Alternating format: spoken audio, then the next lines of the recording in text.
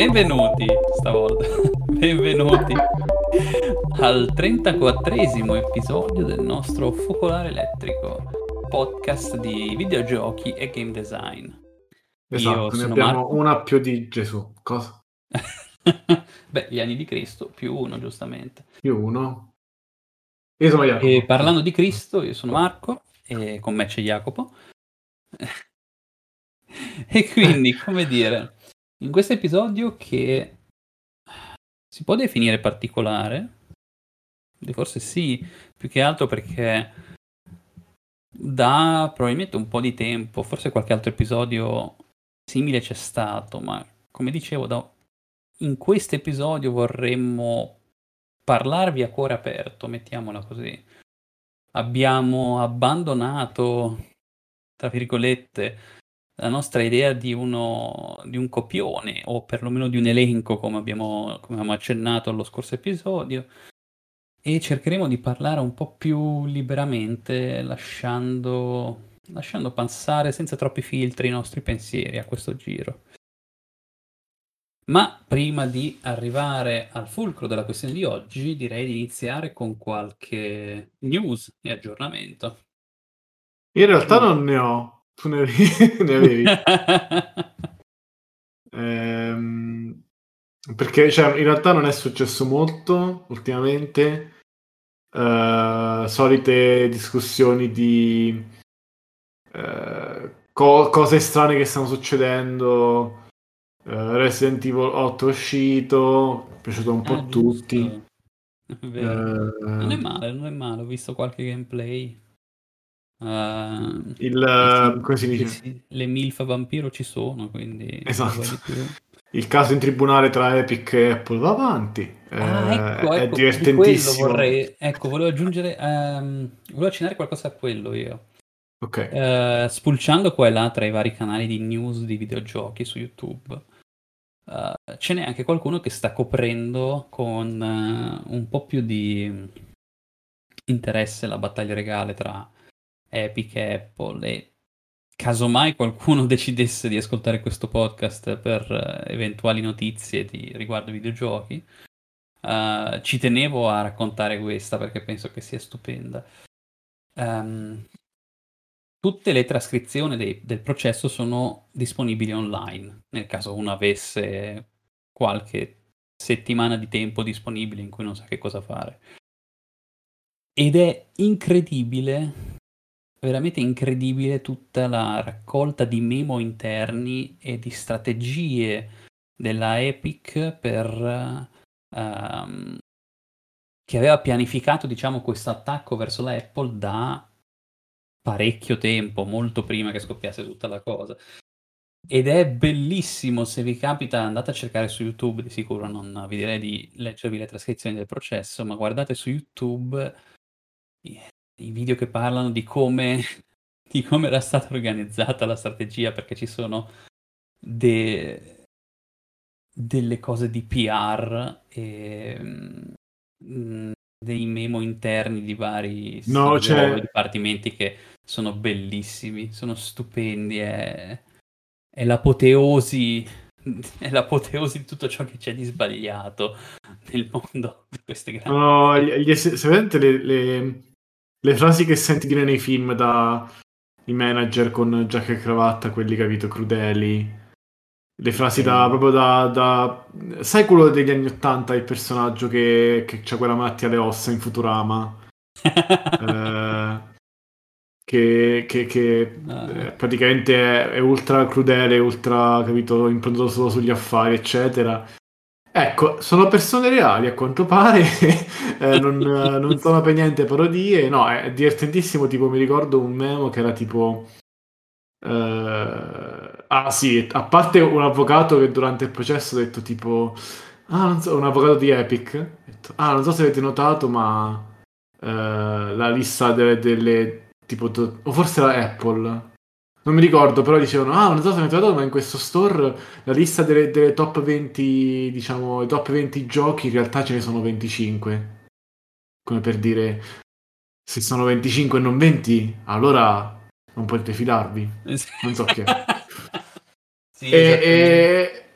Però c'era proprio un memo, c'era proprio una mail C'è di stata anche una una... discussione, mi ricordo, su quanto indecente fosse il costume a banana di Fortnite, se non ricordo male. Esatto. Ma la cosa divertente era proprio la mail di un manager, cioè di un tizio, come si dice, un direttore di Epic, che ha mandato una mail a PlayStation per dirgli, se mettete il crossplay, perché inizialmente PlayStation non voleva mettere il crossplay per giocare con altri giocatori su altre piattaforme.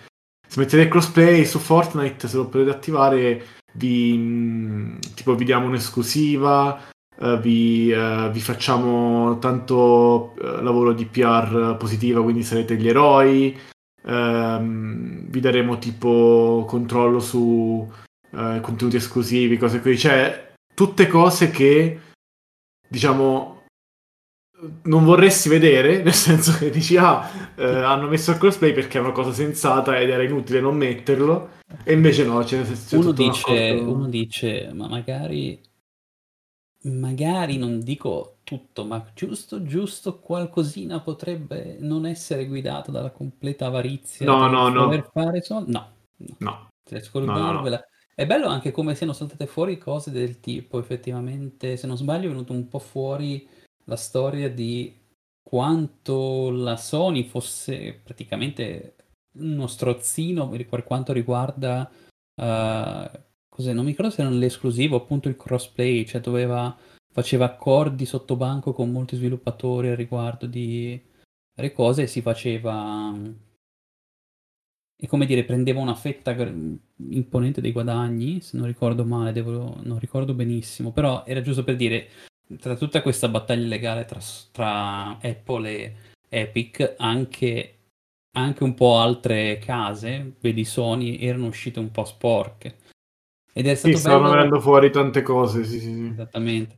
Una delle cose più belle è stata sicuramente quando, come mossa strategica la Epic, che sapeva che diciamo questa, tra virgolette, impresa, mh, questa mossa contro Apple non sarebbe stata proprio vista come, diciamo, di buon occhio, non è che sarebbe, non penso, era, era cosciente del fatto che non sarebbe stato il Robin Hood della situazione.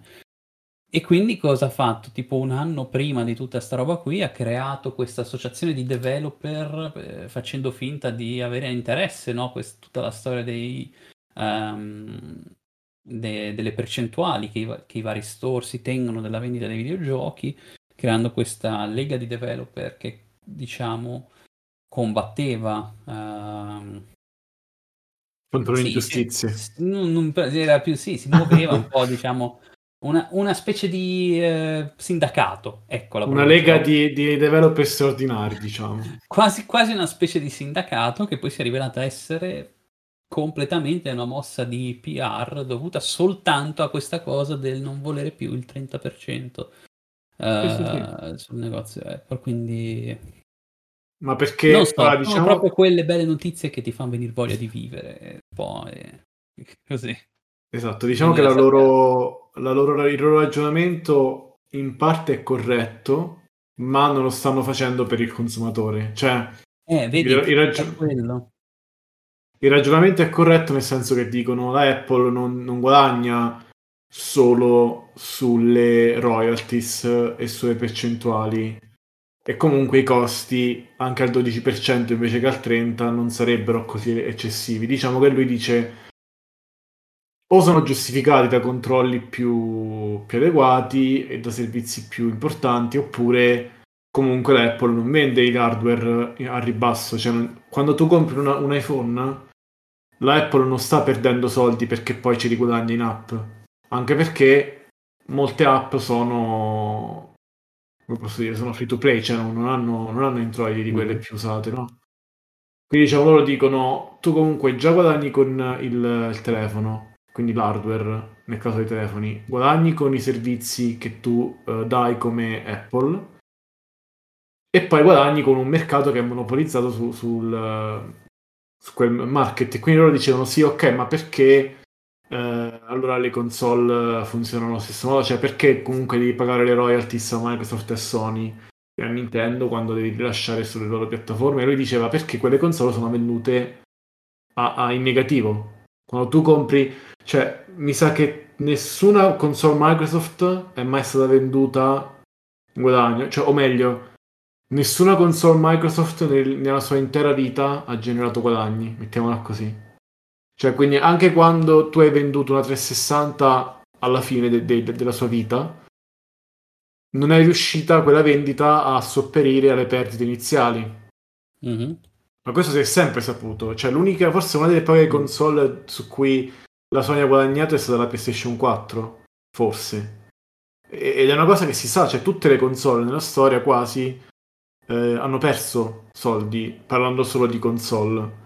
Perché guadagni le facevano sulle royalties, insomma, sui servizi, no? Esattamente. E quindi è bello vedere anche che la Apple, diciamo, la stanno un po' insultando perché vuole controllare tutto. Cioè, no, gli hanno chiesto perché non vuoi avere xCloud? Hanno chiesto Apple sull'iPhone, che in realtà alla fine c'è comunque con qualche giro strano.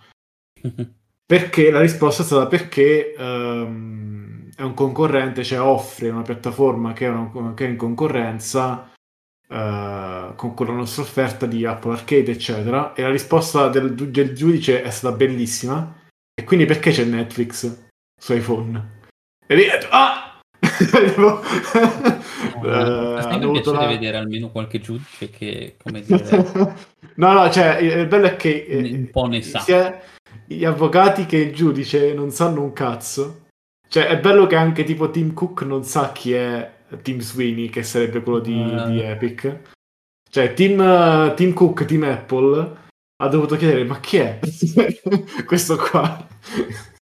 È divertentissimo, no? Però almeno il giudice sapeva cos'è Netflix e sapeva che era un controsenso, cioè era un'ipocrisia di Apple. Vabbè, comunque. Ehm, Sono uscite fuori tante altre notizie da questo caso in tribunale, tipo il fatto che Final Fantasy VII Remake non sarà un'esclusiva per sempre di PlayStation, ma fra 6 mesi lo vedremo anche su altre piattaforme. Spero PC, ma almeno Xbox. Altre notizie. Ah, tipo, è stato bellissimo perché. Come?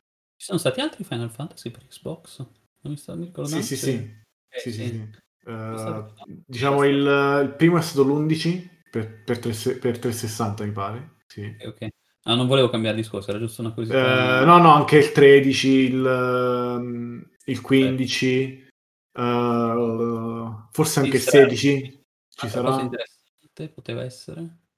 Cosa Cosa? stavi per... non lo so, stavi per dire aggiungere Ah, un'altra qualcos'altro? cosa interessante è che, tipo, mi ricordo che in una settimana, il martedì gli sviluppatori di Stalker 2 hanno detto noi non stiamo ancora lavorando alla versione PlayStation 5 perché al lancio lanceremo solo su Xbox e PC Stalker 2. Tipo, non so, tipo era il martedì, il giovedì esce fuori la notizia durante questo caso di Epic contro Apple. Stalker 2 è un'esclusiva solo per 3 mesi, quindi poi uscirà su PlayStation 5. Bellissimo. Cioè, Eh, anche tutti gli avvocati delle varie PC che stanno lì a controllare attentamente che non si facciano spoiler, è no, bellissimo. è, Cioè. è bellissimo che tutti questi castelli di carta di NDA, di cose, di annunci, eccetera, stanno venendo giù perché sono evidentemente cazzate, Ah, come ma spesso succede. E quindi niente, così. Sicuramente avremo tante altre news di questo caso in tribunale nei prossimi mesi perché poi fare una serie Netflix a questo sì, punto. sì, cioè no, io spero che facciano la serie Netflix con Aaron Sorkin perché ogni giorno c'è una scena che fa troppo ridere in quel caso, cioè, è fantastica. Questo è il nuovo... No, no, questo è troppo brutto, non lo posso dire. Niente. Come? Non so per dirne uno, ma era troppo brutta. Andiamo avanti, è meglio. Ma in realtà volevo un attimo dire giusto velocemente a cosa sto giocando, ovvero ho giocato molto a XCOM ultimamente, Chimera Mm. Squad. È molto carino, se vi piace la serie XCOM o comunque i strategie a turno lo consiglio. Non so se c'è anche per iPad, iOS, eccetera, però c'è su PC. È carino perché ogni missione è molto corta, si fa in pochi minuti, è molto ritmato, molto, se volete, la difficoltà è regolabile, ci sono molte opzioni per regolarla.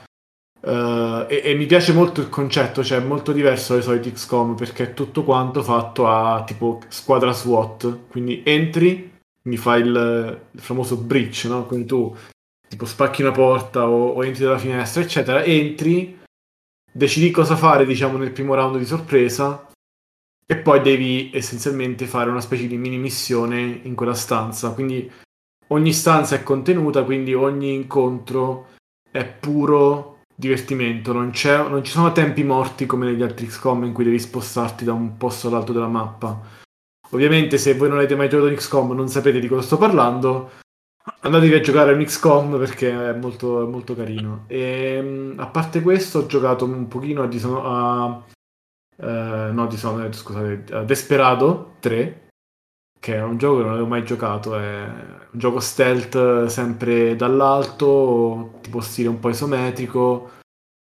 E la cosa che mi sta piacendo è che tutte le cose che normalmente io faccio perché sono un pigro di merda nei giochi Mm. stealth, quindi tipo salvare di continuo o tipo ricaricare se qualcuno mi scopre, cioè ci sono tanti strumenti che il gioco ti dà che normalmente non hai o devi usare tu mentalmente, tipo il gioco ti dà direttamente il cono di visione, quindi tu clicchi su un personaggio e vedi il cono di visione.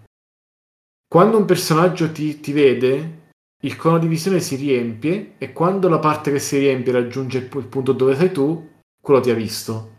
Che è una cosa idiota, ma è chiara immediatamente. Cioè è il sistema più chiaro mai visto per questa cosa del cono di visione. Ne abbiamo parlato in un'altra puntata, se tornate indietro c'era una puntata sugli stealth che adesso non mi ricordo dove parlavamo di cono di visione. E ho anche un'altra cosa, tipo puoi mettere un segnalino su un nemico e quel segnalino indica che tu vuoi sapere chi lo sta guardando, cioè chi è che riesce a vederlo. Insomma, è pieno di cose, capito? Quality of life, che lo rendono un Mhm. sacco usabile. Questo. Questi sono i due giochi principalmente che Questo ho giocato. sarebbe un discorso interessante anche, ma in realtà l'abbiamo sempre un po' affrontato, no? Che uno può dire, ma questa cosa non è, mi sempre in mente quelli che potrebbero ribattere, ma non è così realistico, è troppo facile, così. Questo penso sia un buon esempio di gioco che, ehm, ecco, per tornare a un vecchio episodio sempre, non è un simulatore, ma è una buona astrazione di ehm, di di questa idea di strategico stealth, mettiamola così. Mhm. E è di nuovo sempre un gioco, non so, da come lo racconti mi sembra un ottimo esempio di come i giochi eh, debbano cercare più appunto il divertimento più che la realisticità nel gameplay e questo, Ma non come dice... tutti. No, scusate, non posso non dirlo perché ho lavorato a Microsoft Flight Simulator. No, cioè, No, non appunto, è. i non simulatori, come dicevamo, no? Quelli che vogliono Ma non essere è più neanche questo, no, no, propri. no, cioè è che è giusto di fare un design di un gioco che va al di là del nascondere queste meccaniche, cioè tu se vuoi puoi Esatto. esporle e fare il design Ottima, intorno. ottima descrizione, ottima È, descrizione. è una cosa che non tutti magari possono permettersi, anche un discorso di accessibilità, però qualcuno potrebbe anche decidere di toglierle queste cose, di non Mhm, usarle. mhm. Puoi anche giocarlo come un gioco quasi simulatore e basta, però sì, cioè è bello che il gioco intorno sia comunque bello. Assolutamente. Ma non cambiamo troppo discorsi. Io, più che altro perché si distacca un po' dall'argomento di oggi. Giusto per dire anch'io qualcosa, perché altrimenti mi sento escluso. No, Io vabbè, vai, vai. no, no, no, no, era giusto per dire, io sono finalmente riuscito a finire la storia di Hades, gioco della Oddio. Supergiant. Ho fatto le mie cazzo di 10 run, è stata dura, ma ce l'ho fatta. E finalmente vabbè, spoiler, Persefone no, quanto si può spoileriamo? Ma sì, dai. Io Persefone. non ci ho ancora giocato, però non... Allora no, dai, allora diciamo Persefone. E- Persefone, è la moglie stato di Ade. esattamente, è stato veramente bello, è stato, beh, direi che come storia si può spoilerare perché penso sia vecchia di qualche migliaio di anni probabilmente. È stato veramente bello, è un ottimo gioco, è un ottimo roguelite, lo definirei. Non sono riuscito a fare tutte le romance perché ci voleva veramente tanto se uno voleva fare un completismo al 100% e adesso è nella categoria di quelli che forse magari un giorno, quando avrò voglia e tempo, poi platinerò. Ma davvero complimenti alla Supergiant Games che ha fatto un ottimo lavoro, assolutamente. Non ci stava assolutamente come... Beh, è stato votato... No, era in classifica per gioco dell'anno l'anno scorso, a buona ragione, Mhm. assolutamente. E a parte quello vorrei consigliare un altro di quei mini giochi, ecco, di questi piccolissimi giochi che sono quasi esperienze, queste piccole eh, esposizioni artistiche, chiamiamole così, che si chiama A Game About. Eh, e è Cosa? un... esatto. È About un... what? E quello lo lascio scoprire ai giocatori. È un piccolissimo gioco, dura tipo 30 minuti, ma neanche. E credo sia gratis su Steam o da qualche altra parte di sicuro. E l'ho giocato su Steam c'è e anche su itch probabilmente. E è molto carino, non dico altro perché è una piccola esperienza che va giocata. Molto è catartico, per usare una parola che Jacopo sa un po' a cosa mi riferisco, forse prima. A Game About, mi ha A Game About, intrigato. Ok, che non controllo se vuoi su, vedere? se su Steam è gratis, giusto per sicurezza. Ma mentre io controllo su Steam, direi È che... gratis, sì, adesso lo Perfetto. scarico. Allora, oggi abbiamo un episodio un po' strano, nel senso... Alla fine quale eh, titolo abbiamo deciso? Perché io nella pagina di OneNote tecnicamente ne avevo proposto un altro, l'avevo segnato come nota, però non l'avevo sottoposto a revisione del mio co-creatore di podcast, quindi... in che senso? Nel senso, devi dirmi anche tu se quale dei due titoli volevi usare, perché potrebbe essere utile anche spiegare il titolo.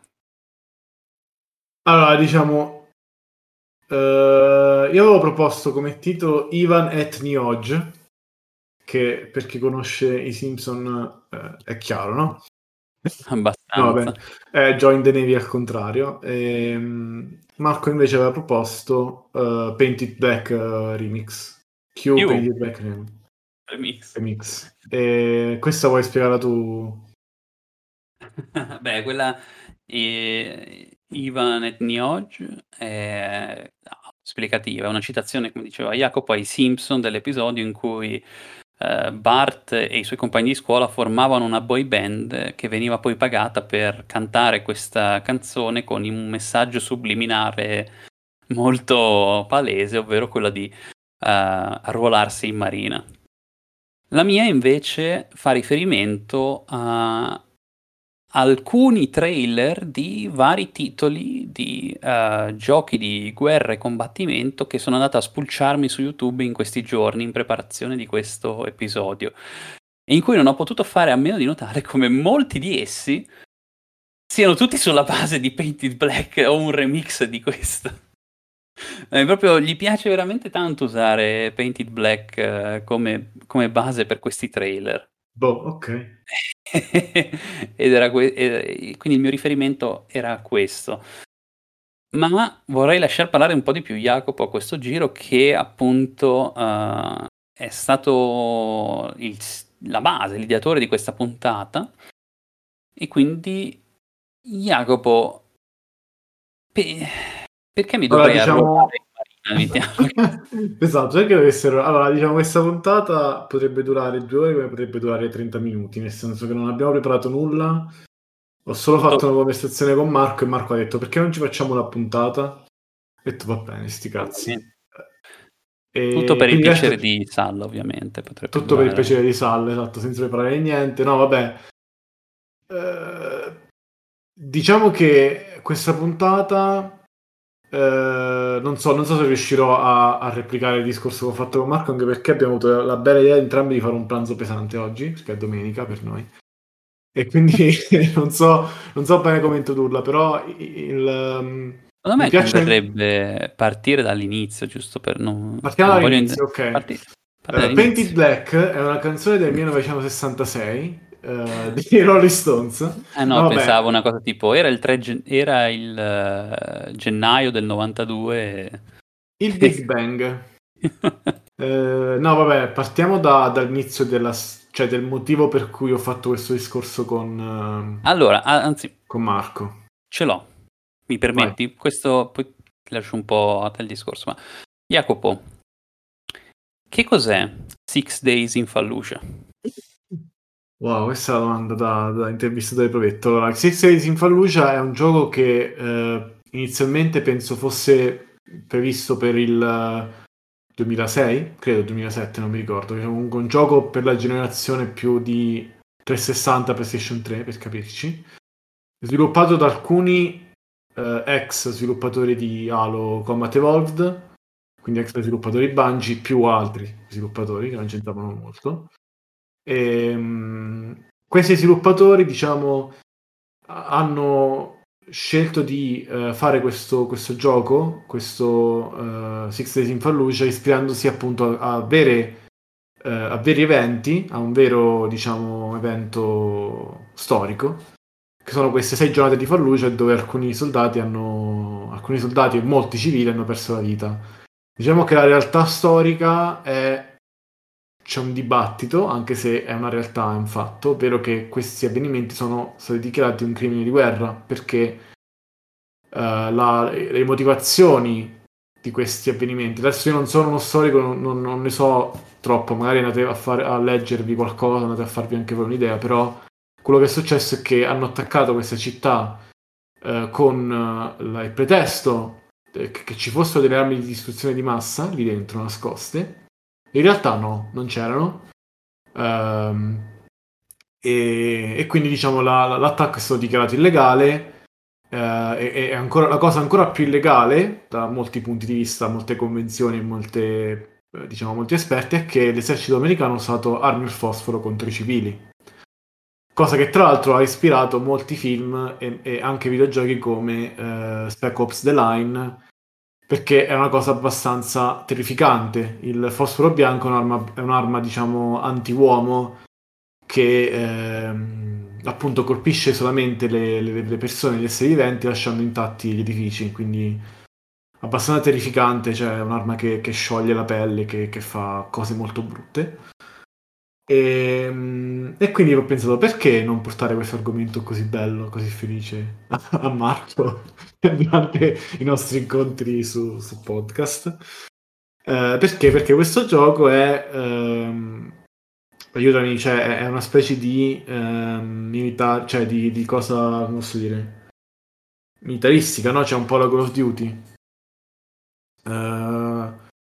Fin da subito, diciamo, quando fu annunciato fece molto scalpore e ci fu un po' uno scandalo perché appunto, diciamo, se ora è ancora una cosa un po' controversa, figuriamoci 14-15 anni fa, quando i videogiochi ancora non erano completamente accettati come una forma d'arte, non erano completamente, diciamo, eravamo nell'era pre-dissonanza ludonarrativa, no? Cioè, prima che È, ci è fossero come la venuta di 500... Cristo, Esatto. l'articolo di... Ok, buona Vedi, sapersi. cioè, era ancora un'epoca in cui non Antedissonanza si... e post-dissonanza, perfetto. Esatto, era ancora un'epoca in cui non si studiavano videogiochi a scuola, c'erano pochi studiosi, c'erano pochi critici d'arte, c'erano poche... Non era ancora, diciamo, completamente entrata nel mainstream come una forma I d'arte bei vecchi tempi. banale. i bei vecchi tempi, pre-Bioshock. Quindi diciamo era strano vedere un videogioco farsi vanto di essere qualcosa di ispirato a un argomento così controverso, così complicato da trattare, insomma. E quindi ci furono molti scandali perché comunque non sembrava un gioco che prendeva sul serio la situazione, che era abbastanza, insomma, realistico e reale e accurato. Quindi il publisher, che credo fosse Konami, però non voglio sbagliarmi, cioè magari stiamo, come si dice, attribuendo troppe cose a Konami, però forse era Konami, decise di cessare, insomma, il finanziamento, e quindi il videogioco scomparì, non so come si dice. Se non che è riemerso tipo 15 anni dopo, con un nuovo trailer, è stato, diciamo, riannunciato, riaggiornato, e ha raggiunto cioè, il mio interesse, tra virgolette, diciamo, no? Mm-hmm. Perché? Perché comunque io quando questo gioco fu annunciato la prima volta non avevo seguito come sviluppo. No, in realtà non era il 2006, era il 2009, scusate, non era così vicino, perché diciamo, la battaglia fu del 2004, novembre 2004, quindi ok, era leggermente più, più lontano dai fatti, di quello che pensavo. Quindi diciamo, appunto, 12 anni dopo sono usciti di nuovo con questo sviluppo. E diciamo, allora, facciamo un po' un overview della mia storia durata 2 giorni, diciamo, di opinioni su questo gioco. Sono partito neutro, dice ok, 6 giorni in Fallucia, vediamo cos'è. E ho letto, ok, sono sviluppatori Exile, ok, vediamo così. Esce il trailer, guardo il trailer e dico, guardo anche voi se volete, magari per farvi anche voi un'idea. Ma il gioco sembra abbastanza serio, abbastanza interessato a cercare di dare più un tono documentaristico alla questione. Ci sono interviste a marini, interviste a civili iracheni. Se non che c'è qualcosa che non mi torna, c'è qualcosa che dice, ma questo trailer ha un retrogusto strano, cioè non capisco. E non riuscivo a metterlo a parole. Ho cominciato un po' a pensare. E alla fine c'era un chiaro elemento in mezzo al trailer che mi aveva dato molto fastidio. Che la prima volta che ho sentito il trailer mi ha convinto, le altre no. Questo elemento è generazione procedurale dei livelli. Marco, cos'è la generazione procedurale dei livelli, visto che tu sei un esperto? Addirittura.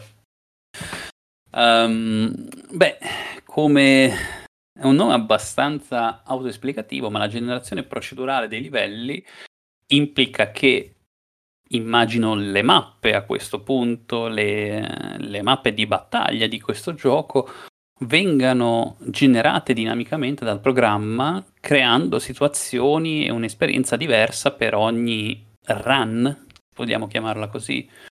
Ogni singola partita del giocatore dovrebbe essere in un'ambientazione diversa perché la mappa è stata creata apposta per quella partita. Cavolo. No, beh, per metterle in maniere molto Vabbè, semplici, concisa semplificare in algoritmi o cose del genere, ma e questo penso sia un punto molto interessante.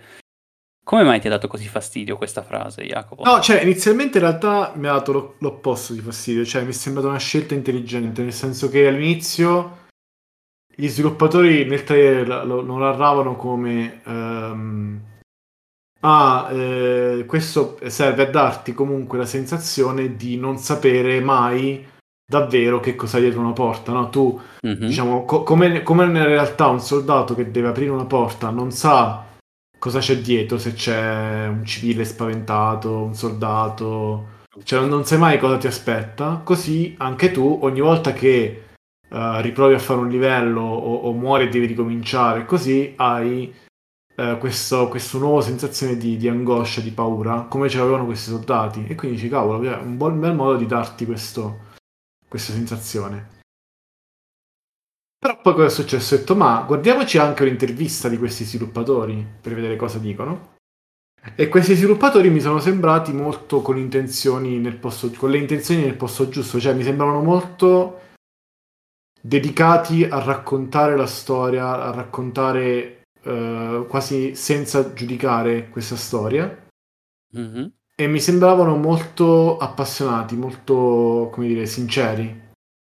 Ovviamente, cioè io li capisco, nel senso loro hanno avuto un po' questa storia di quasi di, come si posso dire, di cancel culture, no? Cioè sono stati quasi ehm, licenziati dal pubblico, no? La prima volta, quando nel 2009 ci fu quello scandalo.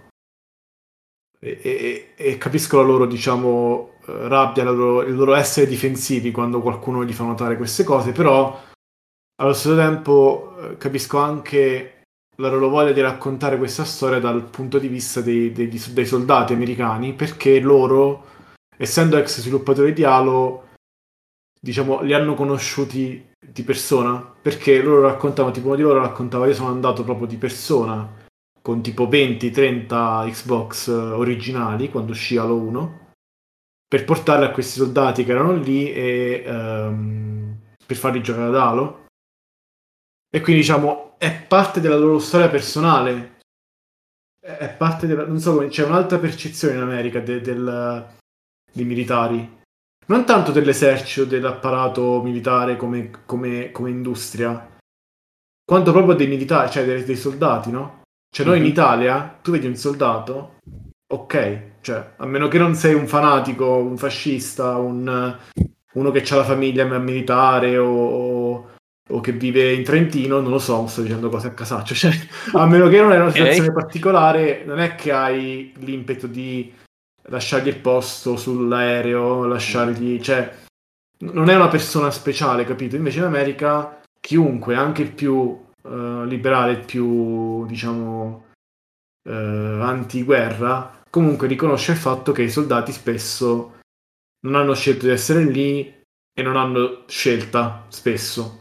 E il Diciamo, sono un po'. classico, direi che la classica frase che si sente sempre, thank you for your sacrifice, ovvero Esatto, grazie thank you for your service.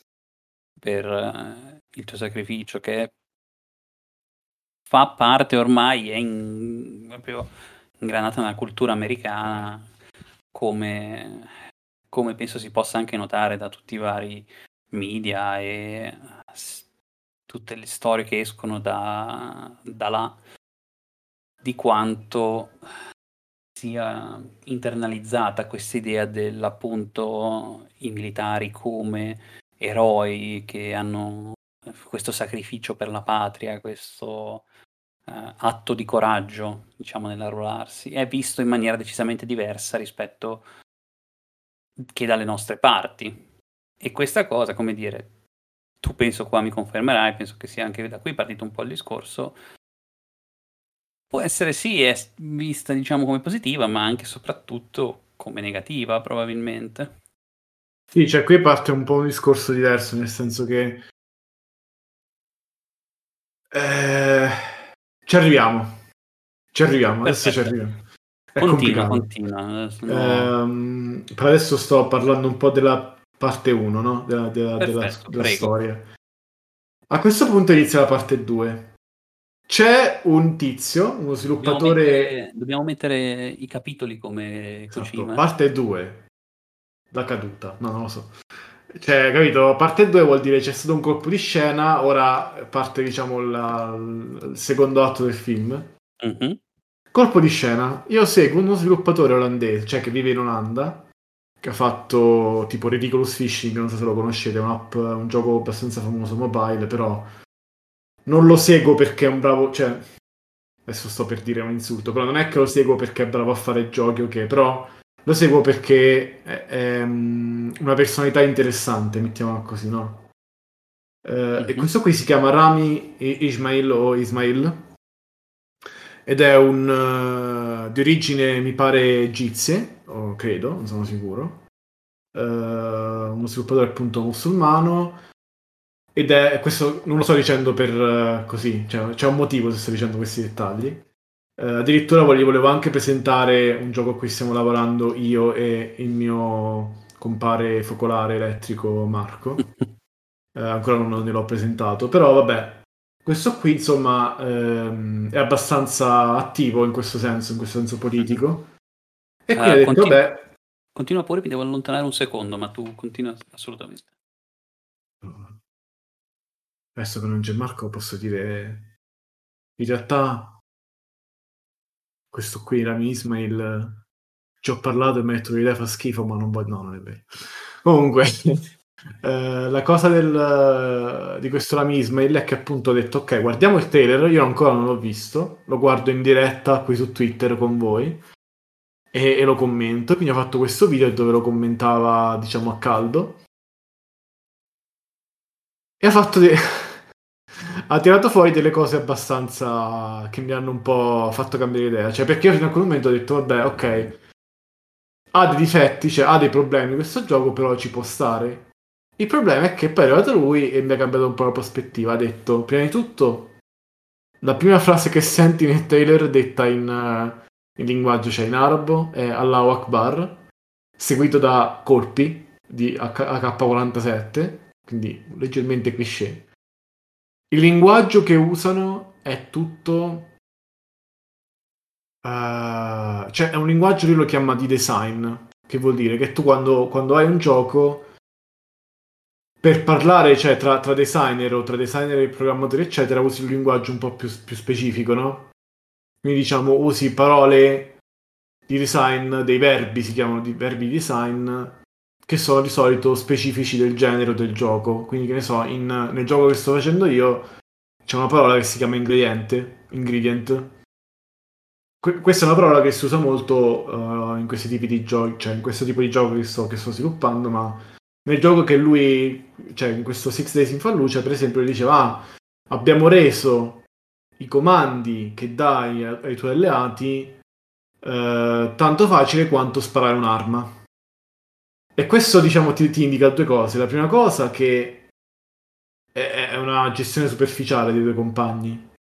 È un po' come non so se avete mai giocato a Brothers in Arms, era un gioco di guerra della seconda guerra mondiale dove tu potevi dire ai tuoi alleati di sparare in una direzione o muoversi in una direzione per fare delle tattiche, eccetera. E c'era un pulsante solo, e qui è uguale, insomma. Premi un pulsante e contestuale fanno quella cosa. La seconda cosa che ti dice questa frase è che loro ritengono che sia facile sparare un'arma. Su delle persone, cioè su delle cose, delle creature che a quanto pare non sono esseri umani, visto che è facile sparargli, no? Poi il video continua e lui dice la cosa su cui si mette l'enfasi per la generazione procedurale della città non è la città, ma sono i soldati. Tu stai mettendo tutta l'attenzione sui soldati, su quello che hanno provato i soldati americani. E nel farlo stai disumanizzando le persone che vivevano lì, i civili, perché stai togliendo l'identità stai letteralmente togliendo l'identità delle loro case perché non esistono più come case, sono pezzi di livello messi insieme a casaccio. Il video continua, e detto, poi è finito qua? No, continua a peggiorare. Il video continua facendo una specie di appunto di serie di intervista sempre a questi stati americani che parlano della giornata del papà. Cioè non mi ricordo se è perché era durante i giorni del papà in America, non mi ricordo che c'entrava, forse perché c'era un compleanno di un figlio o così. E parlava della relazione fra questi soldati e i loro figli rimasti a casa.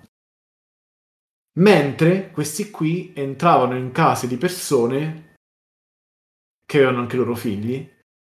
E il commento degli iracheni che segue, perché ci sono anche degli iracheni che ovviamente non si vedono in faccia, sono anonimi, spostano la colpa delle persone rimaste lì sulle persone stesse. Cioè loro dicono, le persone che erano rimaste lì, civili, in quella città, perché c'erano rimaste dei civili, erano testarde, non volevano andarsene perché era una cosa, una tradizione.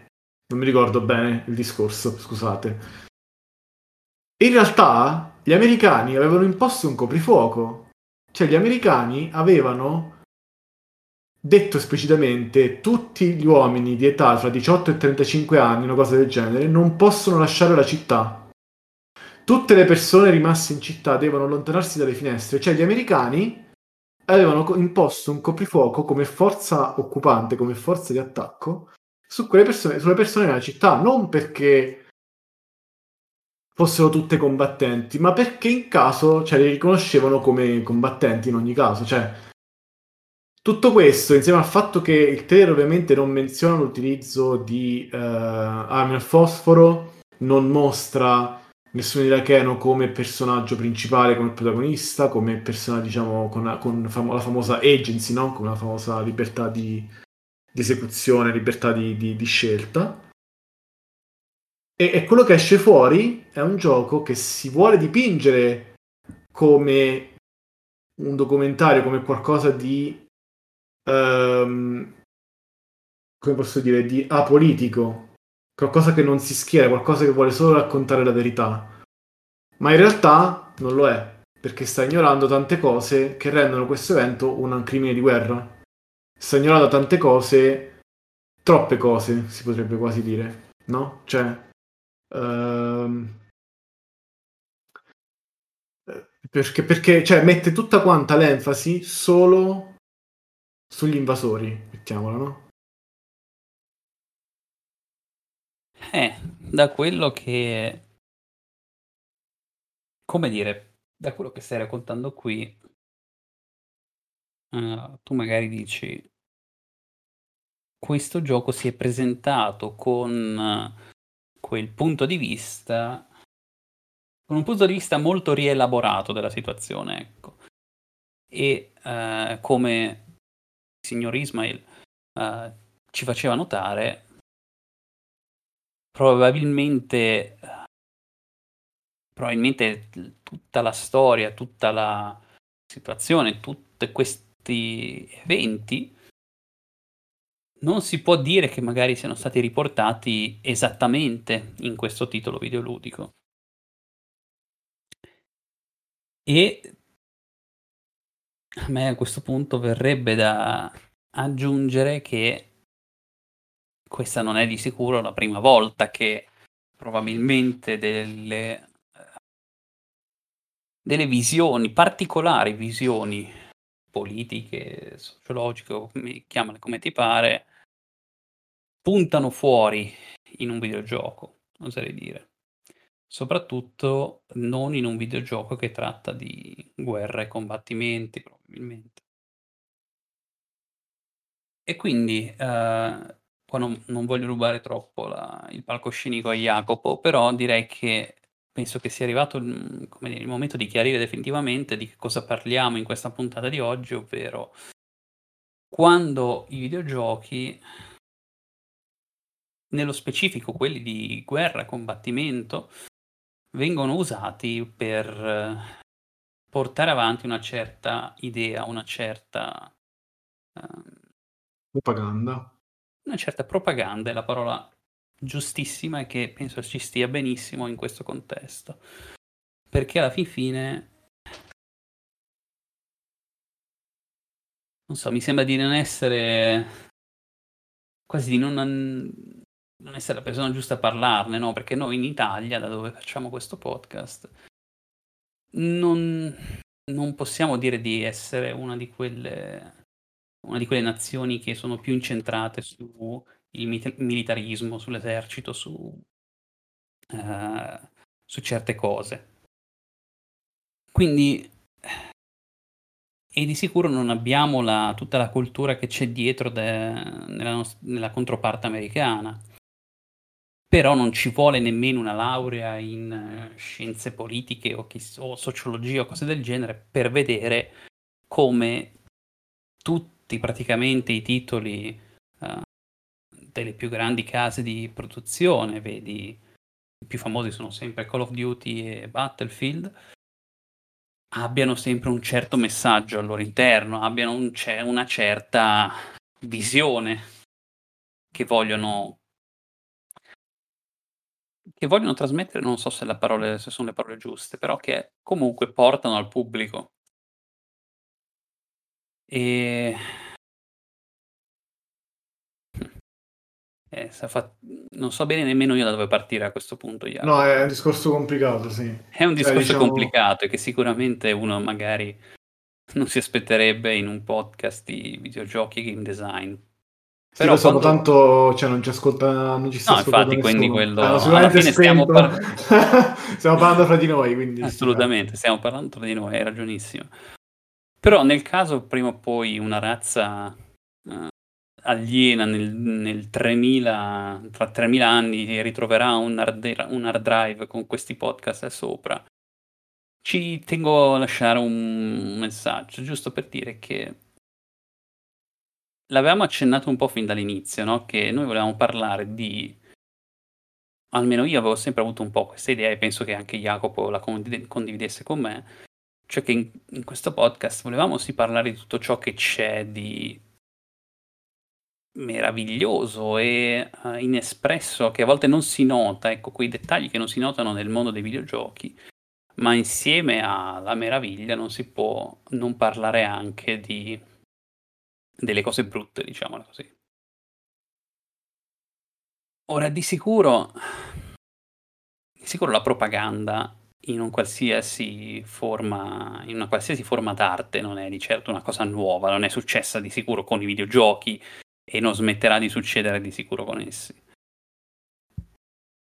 Però di nuovo, secondo me, sempre siamo un po' in quel momento, forse adesso la gente si sta un po' rendendo conto, sta dando un po' più di importanza, nel senso sta legittimando un po' di più il mondo dei videogiochi, ma quando tutto è iniziato, questa rivoluzione videoludica è iniziata agli inizi, direi, degli anni 2000, queste cose non se ne parlavano, i giochi erano cose per bambini, i giochi erano delle stupidaggini per passare il tempo e di sicuro non puoi trovare lavoro se giochi tutto il giorno ai videogiochi.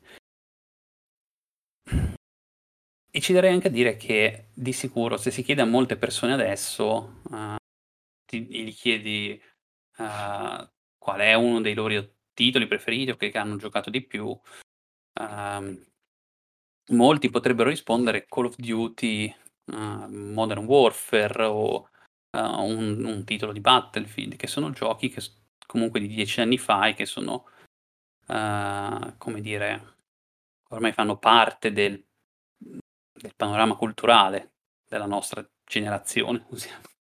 Usiamo queste parole incredibili.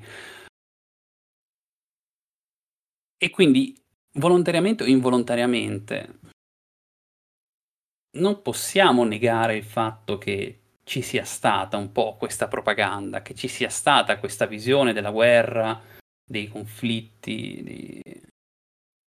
di come possono degli orrori che vengono inflitti a degli esseri umani in questa maniera sbagliata, non saprei come altro definirla, con questa innalzamento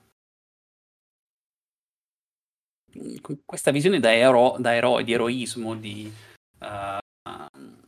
l'America come dire, quella che si trova sempre al posto giusto, nel momento giusto.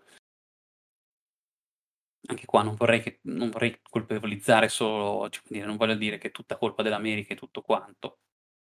Quello che diciamo che la parte che vorrei contribuire io a questo episodio è di dire che bisogna fare attenzione, soprattutto con le nuove forme dell'intrattenimento, quelle che vengono viste più uhm, quelle che, come un po' succede per qualsiasi cosa, all'inizio vengono prese sotto gamba, nel senso di nessuno si aspettava che i videogiochi avrebbero fatto questa rivoluzione qua fino a una decina di anni fa. E quindi nessuno ci dava più come dire, ci dava più di tanto interesse se non per puntare il dito quando dicevano giusto per dire i videogiochi causano violenza o discorsi del genere.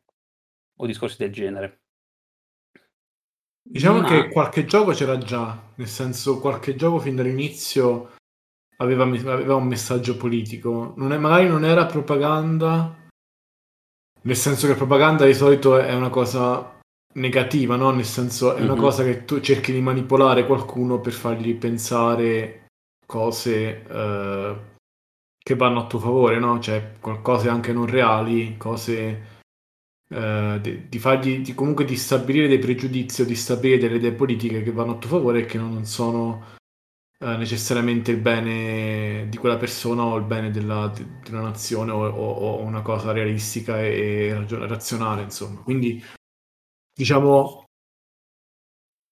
c'erano dei giochi politici, o meglio, che avevano in loro...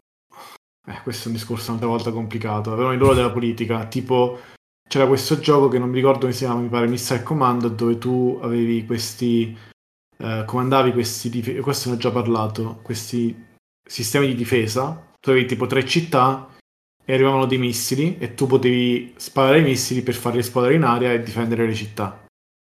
Il problema è che il gioco non potevi vincerlo, cioè dovevi solamente difendere il più possibile quelle 3 città, ma non c'era una condizione di vittoria. Alla fine tutti quanti perdevano perché avevano troppe bombe, non riusciva a farle esplodere tutte in tempo e perdevi l'ultima città. Questa cosa è voluta, cioè non era solamente un modo di fare un gioco arcade a tempo o con un punteggio da battere, cioè il creatore è vissuto durante la guerra fredda con una minaccia costante di una guerra nucleare ed era la sua... gli era entrato dentro, proprio dentro nel cervello come cosa questa sensazione di ineluttabilità, no? Di distruzione completa, c'è una cosa inevitabile, no? Di questa morte inevitabile. Quindi, secondo me il discorso è fare un gioco politico è inevitabile. Se tu provi a fare un gioco che non è politico, lo stai facendo politico. Anzi, forse è più politico di un gioco che se ne sbatte. Nel senso che noi ora stiamo facendo un discorso, no? Io e Marco. Stiamo parlando. Come ne abbiamo già parlato, diciamo, in privato di questa cosa. Io e Marco, ora non so se Marco magari adesso mi vuole smentire, però non siamo persone politiche, nel senso che... No, decisamente. Cioè, no. non siamo persone che si interessano troppissimo alla politica, che ci stanno dietro tantissimo, no? Io un po' ci sto dietro, cioè un po' mi interessa, specialmente quella più internazionale, però in realtà comunque siamo esseri politici, nel senso che noi siamo, che esistiamo, abbiamo dei corpi, una presenza fisica, e già questo ci rende politici. Avere una preferenza sessuale ci rende politici. Avere un'idea di cosa è giusto, di cosa è sbagliato, politica, è tutto politica. Tutto quello che in qualche modo ti concerne in quanto essere che appartiene ad una nazione, essere che appartiene ad un sistema. Nessuno si può dire davvero politico a meno che non vive da solo su un'isola deserta e non parla con nessuno, non gliene frega un cazzo, deve solo sopravvivere, e anche lì forse magari dice qualcosa a Wilson di un po' razzista, però cioè nessuno davvero può dirsi apolitico. L'altro giorno c'era un mio collega durante non posso dirlo, una cosa che abbiamo fatto, che diceva comunque i videogiochi di questi problemi non ne hanno perché di solito non sono politici. In realtà io volevo dire, ma veramente? cioè anche una cosa idiota, no? Facciamo un esempio idiota. Super Mario, no?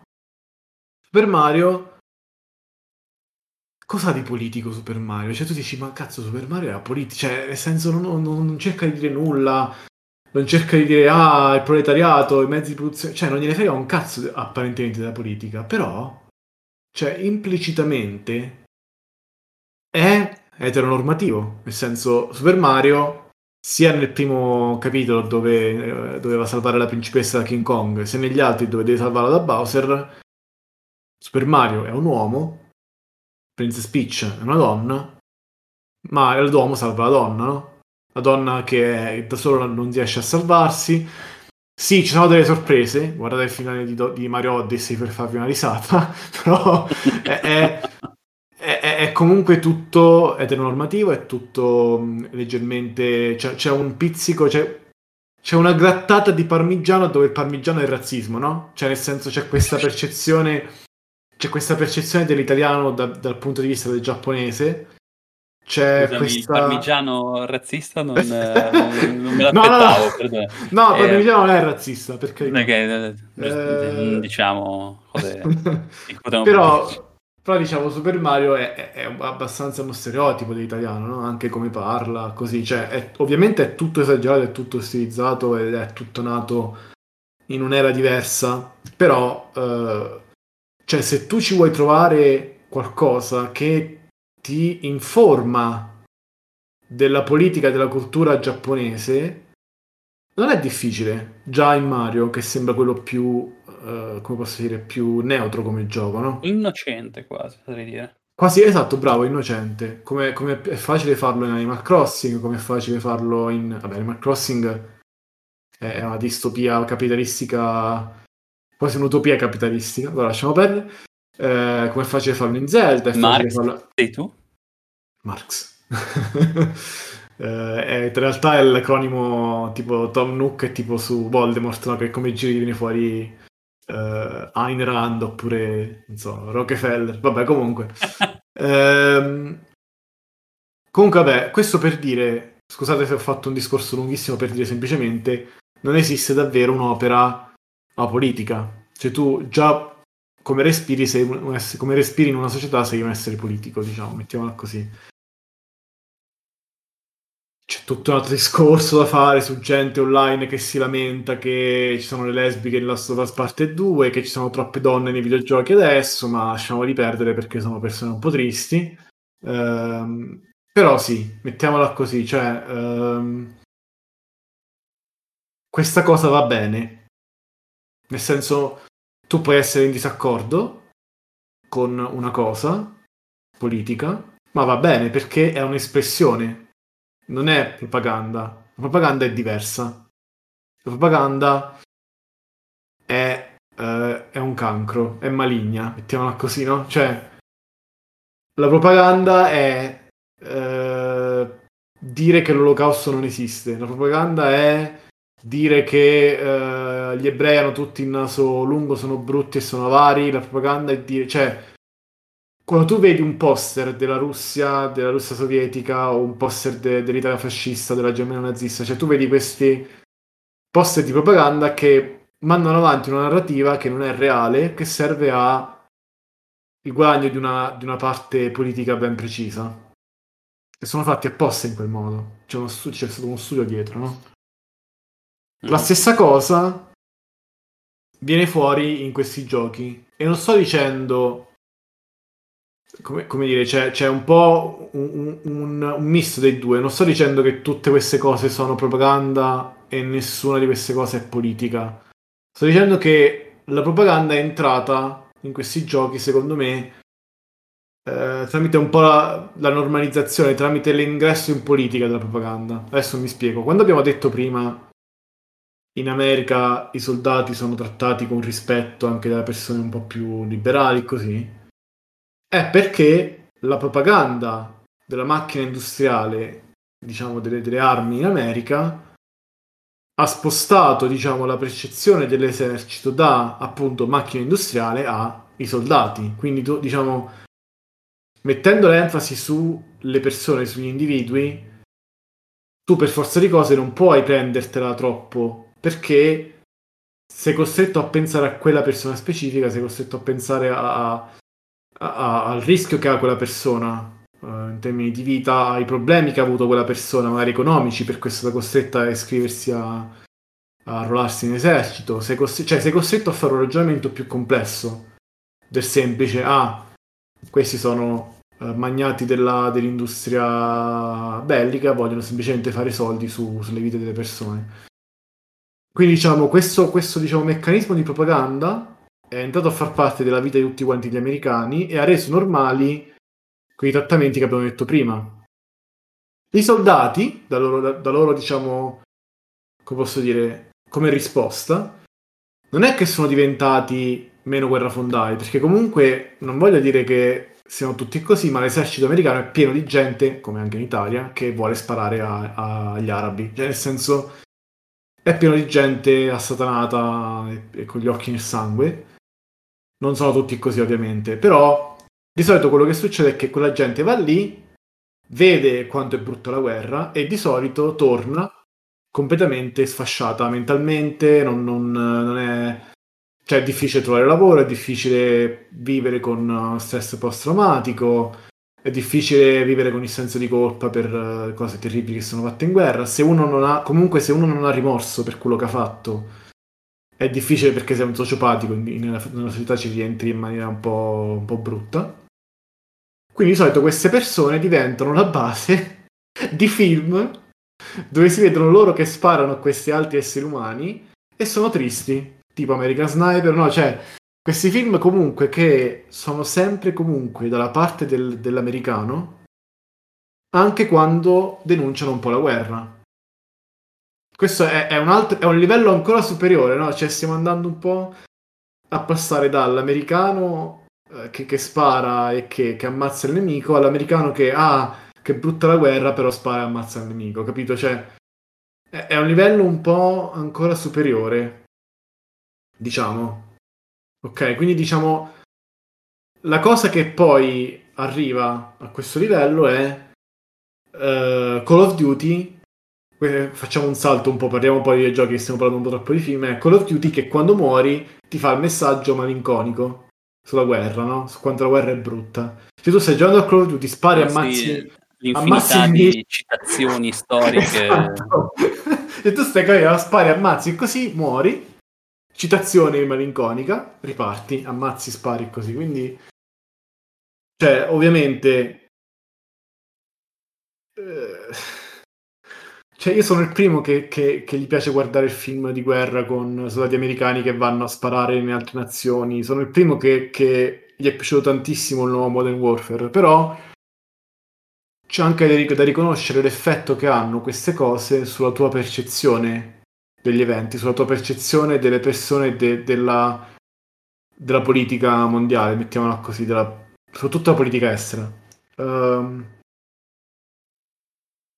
Tutte queste cose si incastrano, sono parti della società di cui tu magari non ti rendi conto, come io non mi rendevo conto prima di vedere questo video di Rami Ismail, e che devi un po' imparare a riconoscere e come posso dire, a cercare un po' di isolare, perché altrimenti rischi che diventino parte anche della tua espressività, della tua creatività, della tua filosofia, mettiamola così, no? Di quello che sei tu come persona, come coscienza, mettiamola così. È un discorso complicatissimo e non ne so molto, cioè non sono preparatissimo al riguardo.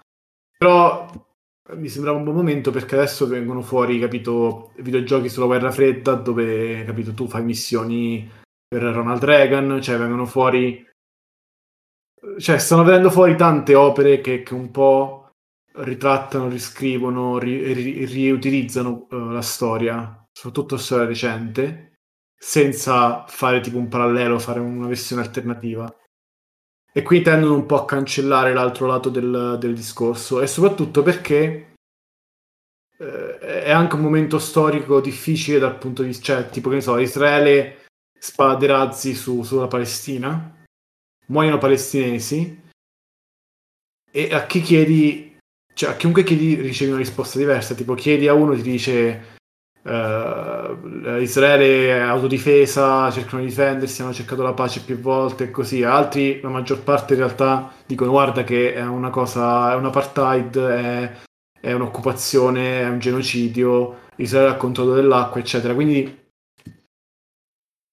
non sempre, diciamo, cercare di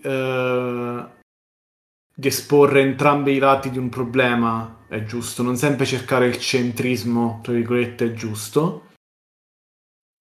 A volte, come posso dire, va bene anche mostrare il tuo lato, spiegando però il perché. Quindi diciamo, ora non voglio dire che che è giusto quello che stanno facendo con 6 giorni a Fallujah, però lo capisco. Cioè io posso capirlo perché loro comunque hanno spiegato da dove vengono e posso anche condannarlo. Nel caso invece magari ehm, di qualcuno che cerca di nasconderlo, che cerca di non parlarne, lo capisco di meno. Perché non parlandone fa peggio, secondo me. Cercando di togliere la politica fai peggio. Secondo me hai centrato appieno quello che direi, penso sia la morale di questo episodio, mettiamola così. Tu dicevi, non ne sai molto, non ne sappiamo molto perché nemmeno io di sicuro sono un esperto di politica, situazioni internazionali. Però il punto è quello, noi che non sappiamo niente, che non abbiamo praticamente potere in situazioni del genere, cosa stiamo facendo qui? Secondo me è l'unica cosa che possiamo fare, cioè parlare di quello che sappiamo noi, di quello che conosciamo un po' meglio per come è andata la nostra vita. Siamo finiti che entrambi siamo appassionati di videogiochi e ci piacciono come mezzo di intrattenimento, ma anche di mezzo di comunicazione, diciamo, che serve, come dire, in qualsiasi opera c'è, volente o nolente, c'è un messaggio dietro alla fine, è impossibile che un'opera sia muta di conto suo. E quello che stiamo facendo noi in questo momento non è nient'altro, nulla di più che dire va bene divertirsi in sparatutto, videogiochi di guerra, va bene rivivere certi eventi storici, va bene volersi immedesimare in quell'esperienza e anche voler idealizzare forse un po' l'esperienza di esercito, militari, eccetera. Tuttavia, il mondo sta un po' crescendo, sta un po' cambiando, ci dobbiamo accorgere quando ci cercano di farci mangiare una minestra un po' avariata, no, in questo caso cercano di raccontarci qualcosa senza prendere atto di tutto ciò che è successo veramente. Dobbiamo renderci conto quando, una storia è una storia vera, che vuole raccontare un messaggio, dobbiamo renderci conto quando cercano semplicemente di farci credere qualcosa perché vogliono farcelo credere, ehm, perché preferiscono la loro versione dei fatti, mettiamola così, anche se, come dicevi tu, il cuore di questi developer sembrava nel posto giusto. Sì, cioè, Ma esatto. Sì, scusa, vai. no, no, di pure, di pure. Sì, sì, esatto, cioè il cuore magari è nel posto giusto, ma solamente una volta che sai da dove vengono, perché puoi in questo modo contestualizzare, cioè avere il contesto è importante, no? Mh-mh. Cioè, ovviamente poi quando scopri il contesto questo non cambia l'effetto negativo del gioco, no? Perché comunque io adesso sono abbastanza dal lato del gioco di merda, però un conto appunto c'è.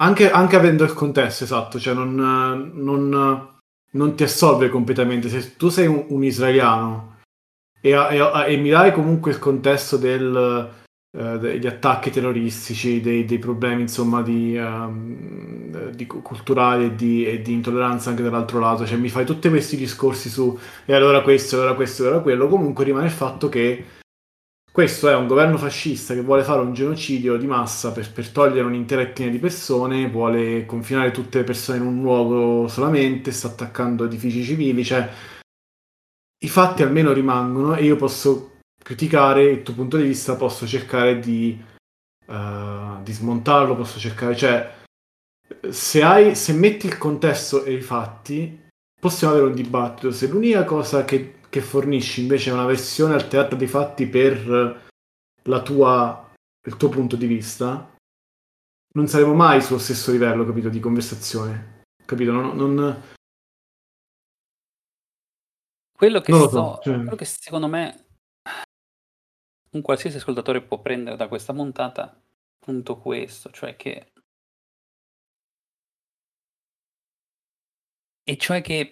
non non si può far finta di niente, nel senso, se sarà banale, no, ma se qualcuno non lo fa notare questa cosa, se qualcuno non si interessa un po' del fatto che effettivamente ci siano questi videogiochi che raccontano questi eventi in un certo modo. Se non ci fosse se non ci fosse, Rami, lo sviluppatore di cui ho parlato di prima, Rami Ismail, se non ricordo male, sì. chi ne parlava? Se non ci fosse lui e non ci fosse nessun altro che lo fa notare, allora diciamo che la propaganda avrebbe fatto il suo effetto, nel senso che ha raccontato la sua storia, la gente ci ha creduto semplicemente perché avevano a disposizione. E senza avere altre versioni, senza avere altre punti di vista che fanno notare quanto questa metodologia, questa situazione sia sbagliata nel profondo di questo voler far passare messaggi che non hanno fondamento, allora allora cioè la propaganda è riuscita, no, sono Sì, riusciti sì, a fare sì. quello che dovevano fare. Non Poi hai, non noi hai informazioni.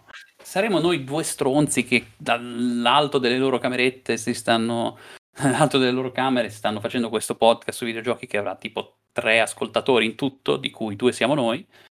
Ehm, ma allo stesso tempo, almeno per me era qualcosa che quando Jacopo mi ha proposto come puntata, perché ricordiamo che è stata un'idea sua, io subito mi son detto: "No, Beh, assolutamente certo, sono io rompicoglioni. no, tu sei l'artista in questo caso, sei l'ideatore." Io subito ho detto: "Assolutamente dobbiamo L'artista. farla questo episodio, perché sì, perché è giusto così." Sarebbe stato, ecco, forse proprio quello, sarebbe stato ingiusto rendersi conto di questa cosa e poi non volerne parlare minimamente. E poi dire: "Ah sì, no, è un punto di vista interessante, è stata una bella discussione", e la discussione muore lì.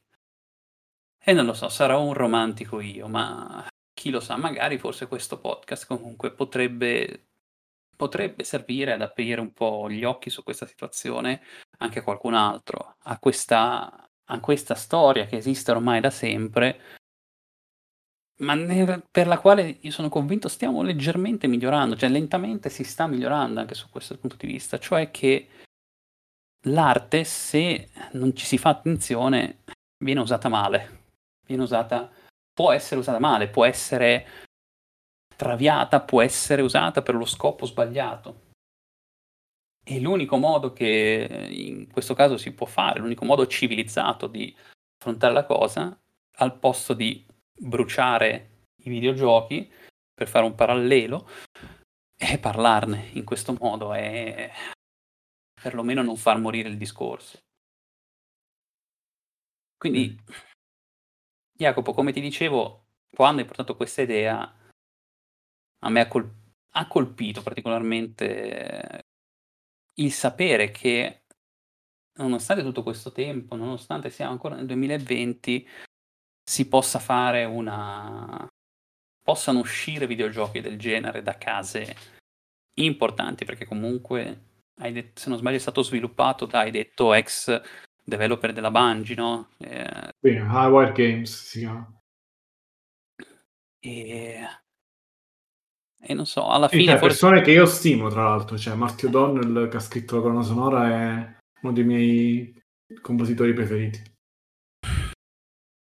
Cioè, è difficile, cioè, come dicevi tu, si sta evolvendo la discussione, ma non siamo ancora arrivati, cioè, nel senso, Call of Duty non si è mai posto il problema della narrativa che stava portando avanti, no? Perché inizialmente la narrativa era talmente facile, no? Cioè, perché quello che succedeva era che tu eri un soldato americano, tu eri lontano terra dagli Stati Uniti, no? Che era ancora una terra mezza fascista, mezza nazista, ed eri in Europa a combattere i nazisti per aiutare gli europei soppressi, gli europei, diciamo, su cui i nazisti stavano commettendo violenza, cioè, era più facile, era più giustificabile, no? Come guerra. Perché comunque era spettacolare, cioè non era solamente divertente, scusate la parola divertente, però cioè non era solamente una guerra divertente, era anche una guerra su cui il giudizio era stato fatto e chiuso. Diciamo, quando Call of Duty si è spostato più nella parte moderna o semi-moderna, il discorso si è cominciato un po' a complicare. Adesso sembra che ne so, nell'ultimo Call of Duty, appunto, il Modern Warfare nuovo, c'è un personaggio che si fa a un certo punto la domanda prima di premere il grilletto, perché cioè, anche tu come È già un giocatore... passo avanti, quasi. Esatto, cioè il giocatore si chiede, no? Cioè il giocatore e anche il personaggio si chiedono, ma devo sparare oppure no? Cioè questa persona cosa sta facendo? Sta per premere il detonatore? Oppure sta cercando di prendere qualcos'altro? Cioè, nella tua testa passano le stesse domande che ogni persona si dovrebbe fare prima di tirare il grilletto e che sono sicuro che molti si fanno, non tutti purtroppo, cioè la maggior parte no, che tutti si fanno, tutti i poliziotti, tutti i membri delle forze speciali e i soldati, cioè che hanno ancora un minimo di Umanità. prospettiva, umanità e un minimo di prospettiva su quello che stanno facendo, che stanno togliendo, come dicevamo prima, la libertà principale di una persona, no? La libertà di vivere, perché anche se tu, diciamo, hai la prospettiva di un universo, hai la prospettiva di un lasso temporale gigantesco, e quindi dici la vita di un uomo è insignificante, comunque hai, penso, il concetto che sia quello che ti dà, come posso dire, è l'ultima cosa, è l'unica cosa che ti dà valore come... Non lo so, vabbè, lasciamo perdere, questo è un discorso filosofico troppo grande, però, cioè, in quel momento, tornando, facciamola semplice, tu in quel momento devi sparare. E non sto dicendo devi sparare perché il gioco ti costringe a sparare, devi sparare perché il gioco, se non spari, ti fa perdere. Perdi, hai perso, quello è un detonatore. E quando il personaggio si fa la domanda, ma ho fatto la scelta giusta? Subito il gioco ti risponde tramite ovviamente il capitano Price, grande Price, ti voglio bene. E il gioco ti risponde subito, sì, hai fatto la cosa giusta, cioè ti rassicura, ti dice non avevi scelta. E non sempre tu hai il lusso di non avere scelta, però. Quindi diciamo, mi piace dove sta andando il discorso, non ci siamo ancora arrivati, però, capito? Cioè, siamo rimasti a sì, qualche gioco tipo Spec Ops The Line, qualche gioco, cioè nel senso ci stiamo arrivando, diciamo, ecco, questo era il discorso Nettamente a un passo dopo l'altro, un poco alla volta. Però questo giusto per, non so, dare un minimo di ottimismo a questa puntata. Questo vuole anche dire, questo è anche per dire, no, dopo tutto questo tempo ci stiamo arrivando e come si può negare adesso che effettivamente, dopo una discussione del genere, dopo aver notato come questa mentalità sia ancora molto ingranata in tutta in quest'ottica, come si può negare a questo punto che le opere videoludiche, i videogiochi non abbiano un impatto culturale, nel senso che quando si arriva a dire che questa scena è seriamente un passo avanti, è una dimostrazione del fatto di come la mentalità umana, di come la società si stia un po' evolvendo, avanzando. E che i videogiochi sono anche rispettano questa cosa, riescono finalmente a portare un altro tipo di messaggio. È giusto per dire un'altra riprova che non si può più far finta che, di nuovo i videogiochi siano solo cose per bambini, anche perché immagino che tutti questi dovrebbero avere, spero almeno, un Peggy 18 come Vero, non sempre classificazione. purtroppo. Anche quello. E quindi non so, siamo contenti che siamo arrivati qui, anche se ovviamente ci si è messo un po'. L'unica cosa è che si spera appunto di, ehm, iniziare a notare di più i casi di Six Days in Fallujah rispetto magari a quelli che e altri videogiochi che hanno questo messaggio ancora un po' molto antiquato, mettiamola così. Che dire, io ho avuto piacere a lasciar parlare te, perché mi sembra di sicuro che tu fossi il più esperto tra noi 2 Questo è un riguardo. altro rant della saga, diciamo. Beh, è uno dei rant secondo me migliori tra quelli che abbiamo fatto, di sicuro più con degli argomenti più diciamo Leggeri! no, stavo giusto per dire più forse importanti rispetto a quello dei Pokémon che ho fatto io probabilmente, per No, dirne uno. no, i Pokémon sono importantissimi ora, cazzo, il problema delle carte, delle Ah, scarsità. ma Comunque, va bene. Diciamo, io vorrei concludere questo episodio con una rubrica che non facciamo da tanto tempo e okay. che avevamo deciso di non fare più, però ho deciso di riesumarla dopo tanto tempo e si Questa chiama mi Momento Kojima. Sigla! Okay. Kept you waiting, huh? E niente, quindi volevo parlarne in realtà perché Kojima è molto consapevole della propaganda, secondo me. Cioè, cerca sempre di chiarire quello che sta facendo. Cioè, ne è consapevole perché in parte ne è anche lui vittima e se ne rende un po' conto della propaganda americana.